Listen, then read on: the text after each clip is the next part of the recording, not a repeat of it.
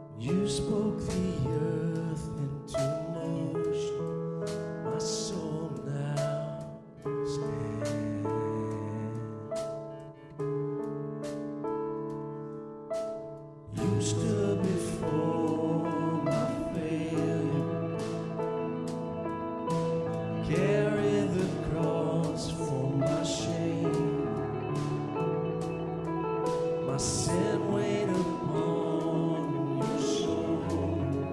My soul now is dead.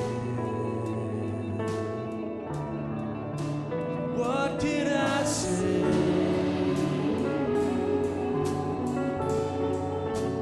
What did I do?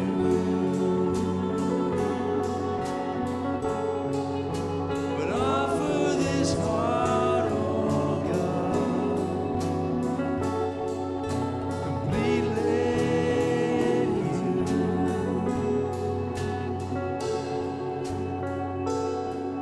So I'll walk upon salvation, the Spirit alive in me. This life to declare your promises. My soul now stands. So what did I say?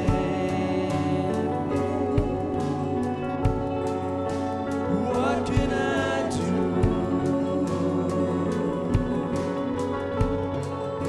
But offer this heart, oh God,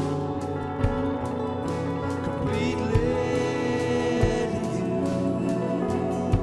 Oh Lord, what did I say?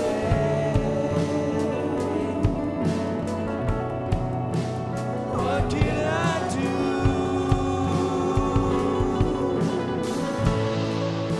But offer this heart, oh God, completely to you.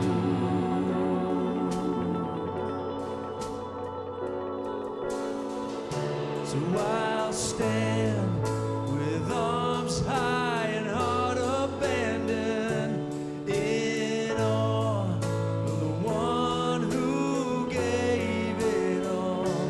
I'll stand, my soul, Lord, to you surrendered. All I am is yours. I'll stand with arms high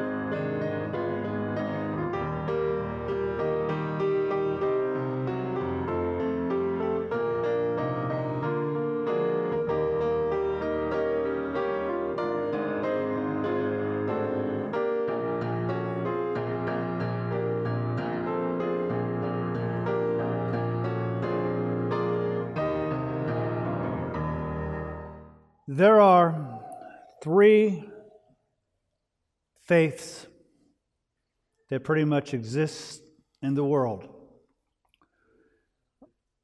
All religions can pretty much be found in one or a synchronization of them.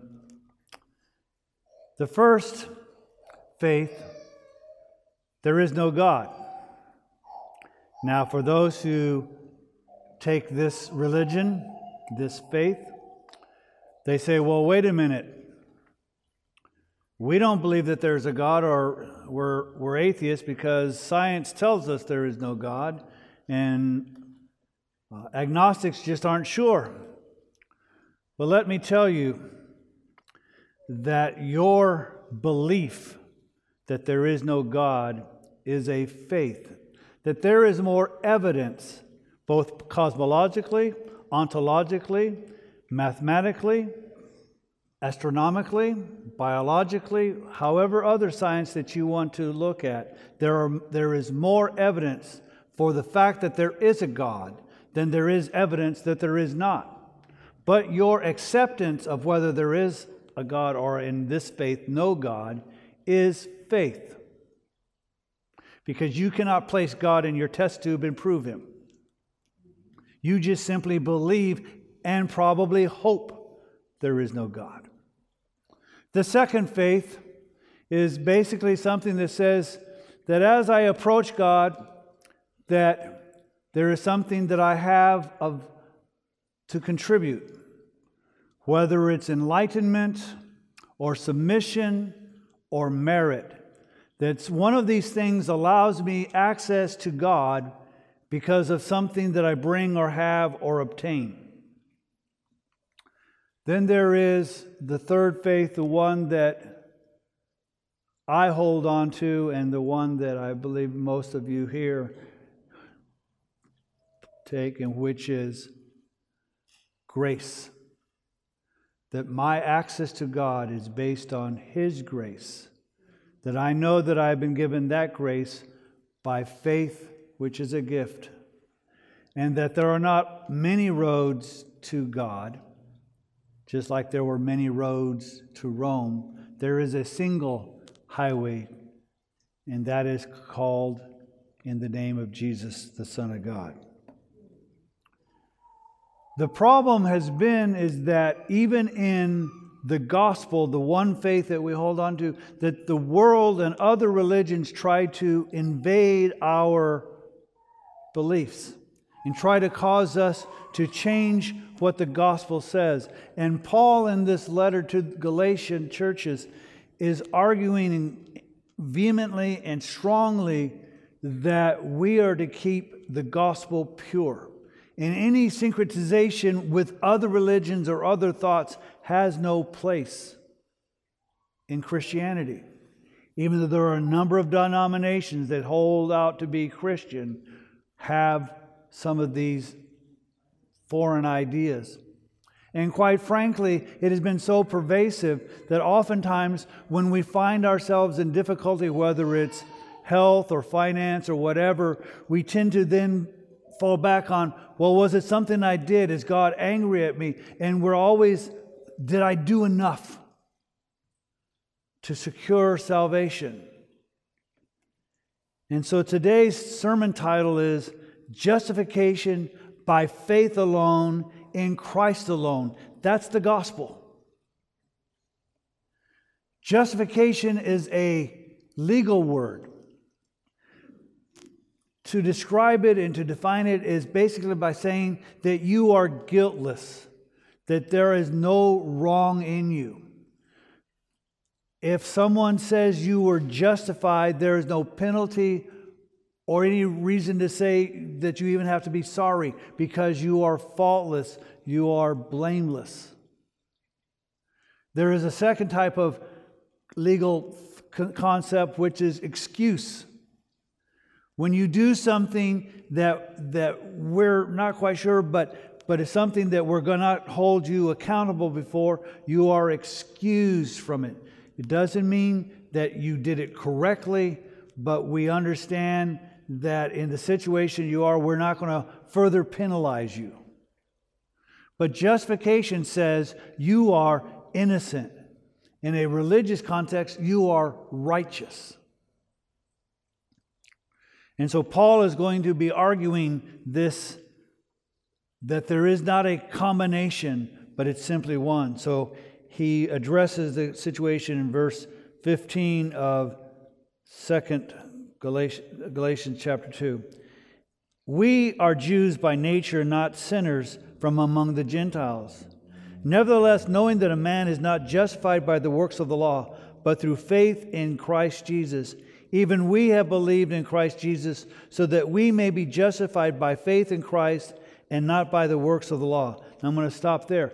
Paul's going to say, I'm a Jew. We follow the law. As a result, if you want to compare my guilt with somebody else's guilt, I have less guilt because I follow the law. I'm not like the Gentiles who go just do whatever they want to do and worship whatever God they want to do. But he's saying even we Jews understand, after having brought the law and been the ones who God distributed to us, through us, that we understand that our salvation isn't based on our ability to keep the law. Keeping the law will never justify us. So he says, nevertheless, knowing that a man is not justified by the works of the law, but through faith in Christ Jesus. So he's saying, whether you're Jew or a Gentile, your faith must be in Christ to be justified. Keeping the law or attempting to keep the law will not justify you. So he says, even we, the Jews, and the reason he's arguing this is that the reason that he's having to discuss this is that there are those who are saying, okay, it's wonderful you came to Christ, but now you got to keep the law. Now you got to be circumcised. Now you got to eat certain dietary things, and you got to, go to a synagogue on Saturday and do certain things that you're supposed to do. Paul's saying, no, justification does not give it to us by how we keep the law. It is by faith, and it is necessary for both the Jew who brought the oracles of the law and the Gentiles to have faith in Christ.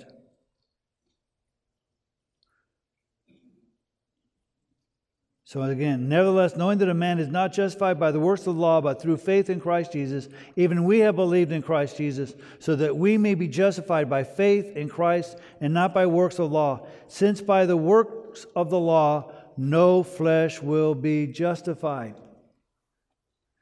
Now, I don't think you need to be an English major to figure out what this says. It says, no one. Pretty simple. It's not no one except the following. It's not no one but the Jews. It's not no one but you. It's no one will be justified by keeping the law. So, once you start trying to keep the law, guess what? No one is justified. So your whole attempt to become righteous and justified before God is going to be a miserable failure, because as Jesus said when it was asked a question, he said, "Good teacher," and Jesus goes, "Why do you call me good? There's no one good but God." Your attempt to keep the law will not make you good. It may make you better than the person next to you, but does it make you like God? But, verse 17, if while seeking to be justified in Christ, we ourselves have also been found sinners, is Christ then a minister of sin? May it never be. Paul is addressing an issue that you will find today, and he's addressing that the Jew who believes in having to follow the law, and well, that means that you Christians can do whatever you want and still be saved. The answer is yeah. Because keeping the law is not what keeps you saved.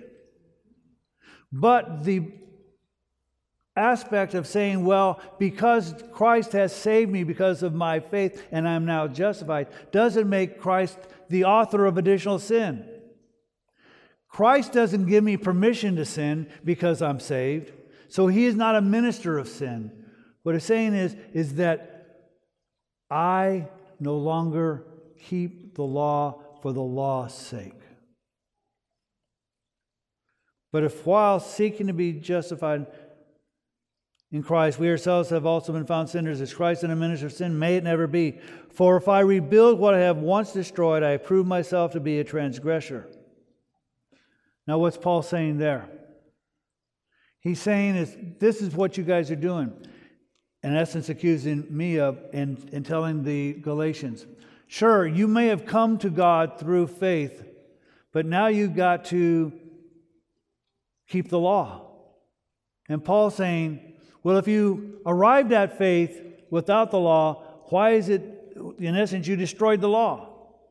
But now you're saying in order to keep salvation, you've got to keep the law, so you're rebuilding what you once destroyed.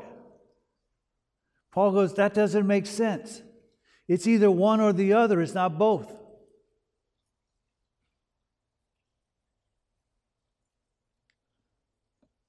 And then Paul starts talking in personal testimony. For through the law, I died to the law, so that I might live to God. Now, if there was anybody who ever thought that they ought to follow the law, it would have been Paul. Because Saul was that man. Saul was the one who was a Pharisee. Saul was the one who studied under Gamaliel. Saul was the one who was making sure that the Christian faith did not expand because he thought it was a heresy. But Paul said, once I was revealed Christ, and once I understood that I was saved by grace through faith, that calling and that keeping has nothing to do with my merit, and so I died to the law, and now I live to God. What Paul is also saying is the reason I do what I do, and the reason I don't do what I don't do, is not because of the law. It's because I love God. His whole motivation is different. And see, that's what usually people don't understand when it comes to we who believe in salvation by grace. We don't do something or don't do something because of the law. We do something or don't do something based on our love of Christ. So, when we refrain from certain things that the world says we ought to be able to do, we say, well, yeah, I could do that. My salvation isn't dependent upon it, but I'm choosing to live for God. And I'm not going to do certain things, and I'm going to then do certain things. Well, what certain things do we do? Well, things that I would not like to do if it wasn't for God. Like love you. I'd rather just love myself. I like me a lot. I'd rather just make sure that I'm well taken care of, that my family is up, and whatever happens to you, so what? But that's not living for God. For God so loved the world that He gave. And so I choose to love you, not because the law says I'm to love the Lord my God with all my heart, all my soul, all my strength, and to love my neighbor as yourself. It's not because it's in the law. And I don't do those things because it's in the law. I do those things, and we ought to do those things because we love God. I choose to love not because the law says so, but because I want to live for God.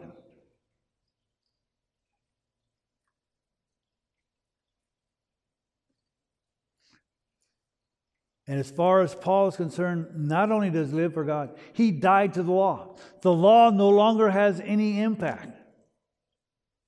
I'll give you a terrible example of that. Person, we have a funeral, and we have the casket here and whatever. Then we put it in the hearse, and the hearse decides to drive 90 miles an hour on the freeway. The law says you're not supposed to do that. The person in the casket, not going to be in trouble by the law. The law doesn't apply to him. Paul's saying, it's with me. I'm not living for the law. I'm dead to the law. So I don't consider whether it's the law that I ought to do it, whether it's right or wrong according to the law. I decide whether it glorifies God or not.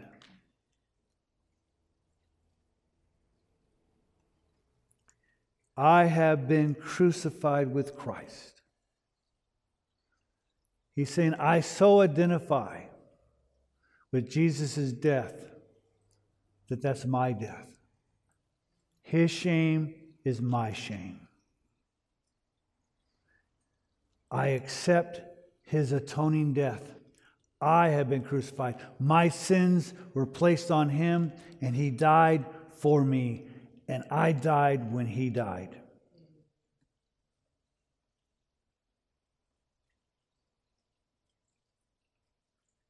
And it is no longer I who live.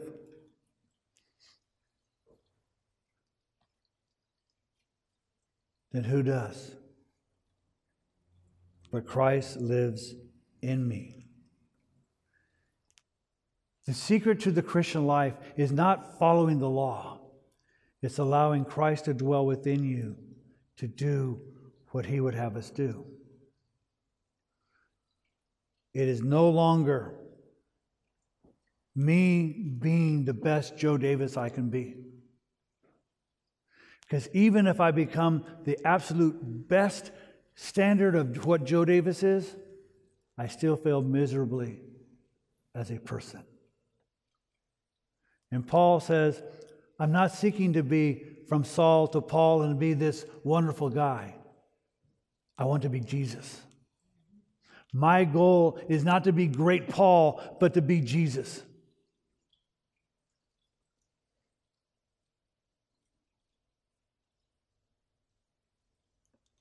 And it's no longer I who live, but Christ lives in me. And the life which I now live in the flesh, I live by faith in the Son of God, who loved me and gave Himself up for me. Paul says, not only is my life different, not only are my motivations different, but my goals are different. My goals are to live in faith in Christ. I don't live by saying, well, does the law say this or that? But I live by the fact of what glorifies God. And I don't do those things that don't glorify God. Because I understand that God gave Jesus for me.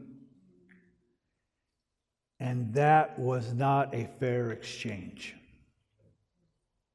As a matter of fact, if every person who ever lived, from Adam and Eve until the last human being is born, and they were all saved, and they all went to heaven, it would still not be a fair exchange between what Christ gave and what He got. But the amazing thing is that's how He loved. And that's what Paul is demonstrating. When I choose to, I no longer say, well, I love my neighbor because the law says. No, I understand that God first loved me. And so my response is to love you back. I live not because of what the do's and don'ts. I live because of what God has demonstrated in my life.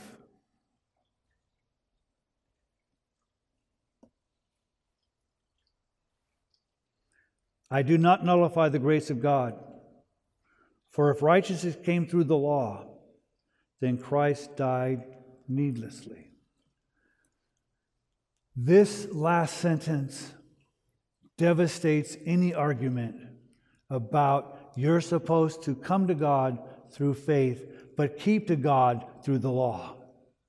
Because if you could get to God, or you can stay with God because of what you do, then Christ didn't need to come. When Jesus prayed in the Garden of Gethsemane, if it be your will, if it's possible, let this cup pass from me. Paul's saying that God could have answered that, yeah, it's possible, come on home.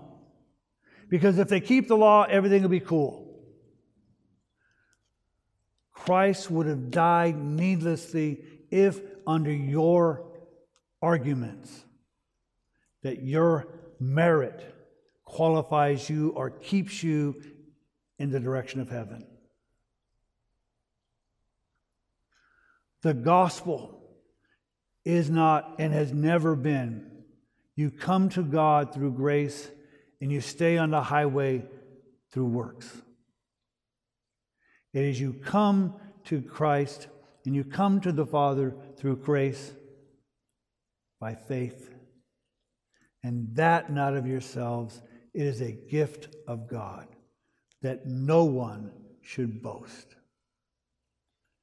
Paul will later say, but we are God's workmanship, created in Christ Jesus for good works. And again, those good works are not so that we might prove that we're saved, or that we might demonstrate we're saved, or that we might keep our salvation.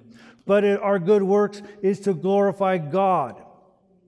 It's not to say how wonderful I am, and isn't it wonderful I'm keeping the law. It's to glorify God. My salvation glorifies God. My keeping of my salvation glorifies God. My entrance into heaven glorifies God. And anything that I do as a good work doesn't go credit to me, it glorifies God. But all too often, we want to justify ourselves and say, I'm better than the person sitting next to me in the pew. I've done less sin. Well, as Paul will demonstrate and has demonstrated, you commit one sin and you're guilty of it all. And if you look at what Jesus is teaching on the law, you're even greater sunk. I'll give you a demonstration.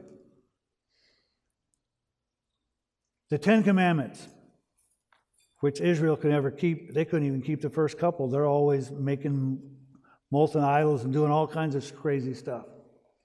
But let's go to the big one, murder. Well, I haven't murdered anybody. I'm cool. I can at least say one thing until Jesus goes, yeah, you ever get angry? You ever call somebody a fool? And I've called people worse than that. All you got to do is hear me on the highway and see some idiot driver. Jesus says, when you do that, you are guilty of murder. And he goes on and talks about adultery and looking at, he hits really close to home. You can justify yourself, and you will fail miserably. Or you can let Jesus justify you.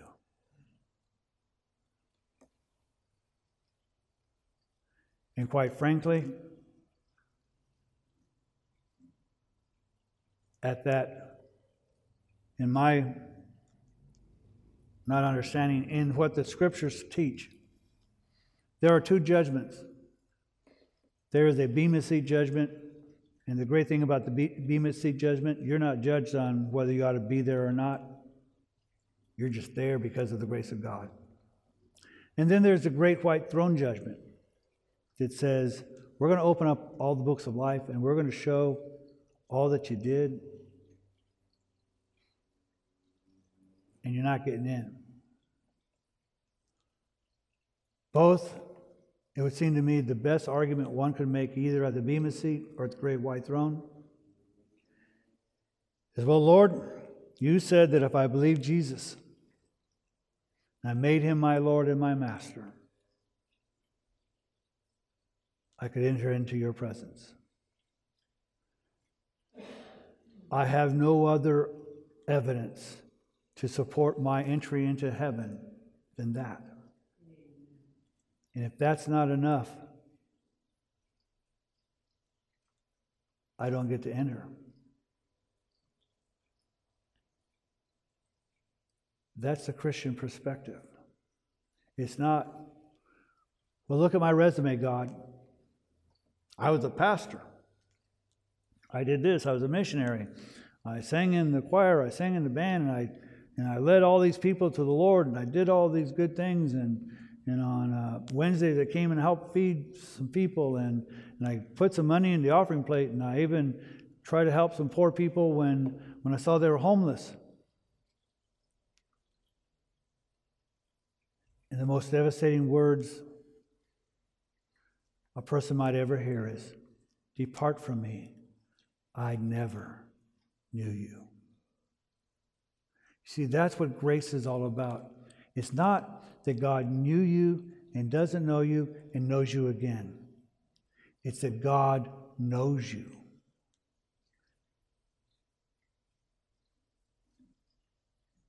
It is grace alone, by faith alone, in Christ alone.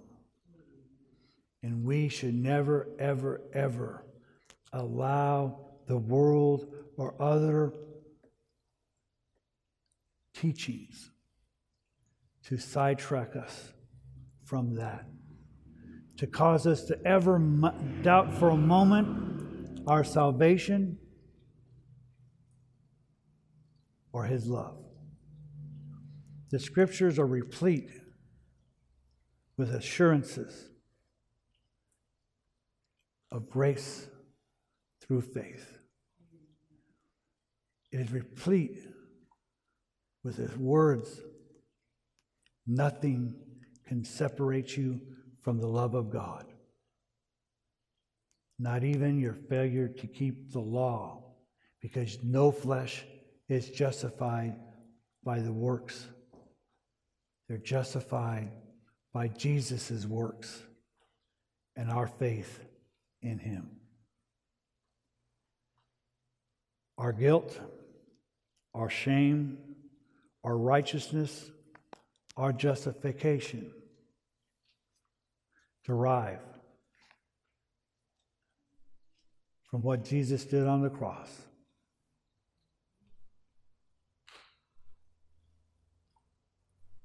And as I said when we started this study, and I will continue to say, anything that attempts to diminish the glory of God is incorrect theology. And any attempt to take credit for what God has done, to allow you into His presence, attempts to diminish the glory of God.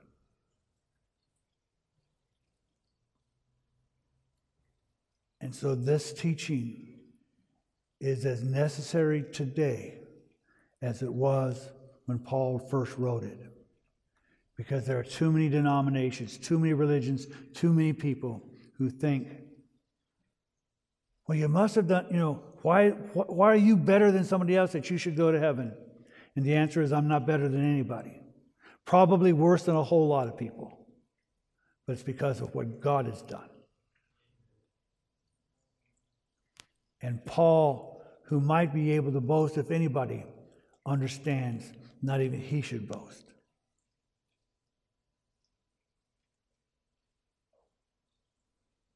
So, my encouragement to you and to me is not only to understand that we are saved by grace through faith, but that our whole motivation should not be, well, do I do the right thing or the wrong thing, but do I do what pleases God? For I'm dead to the law, but I live to God. And that I no longer live for my own purposes, but for the one who gave it all. Never die.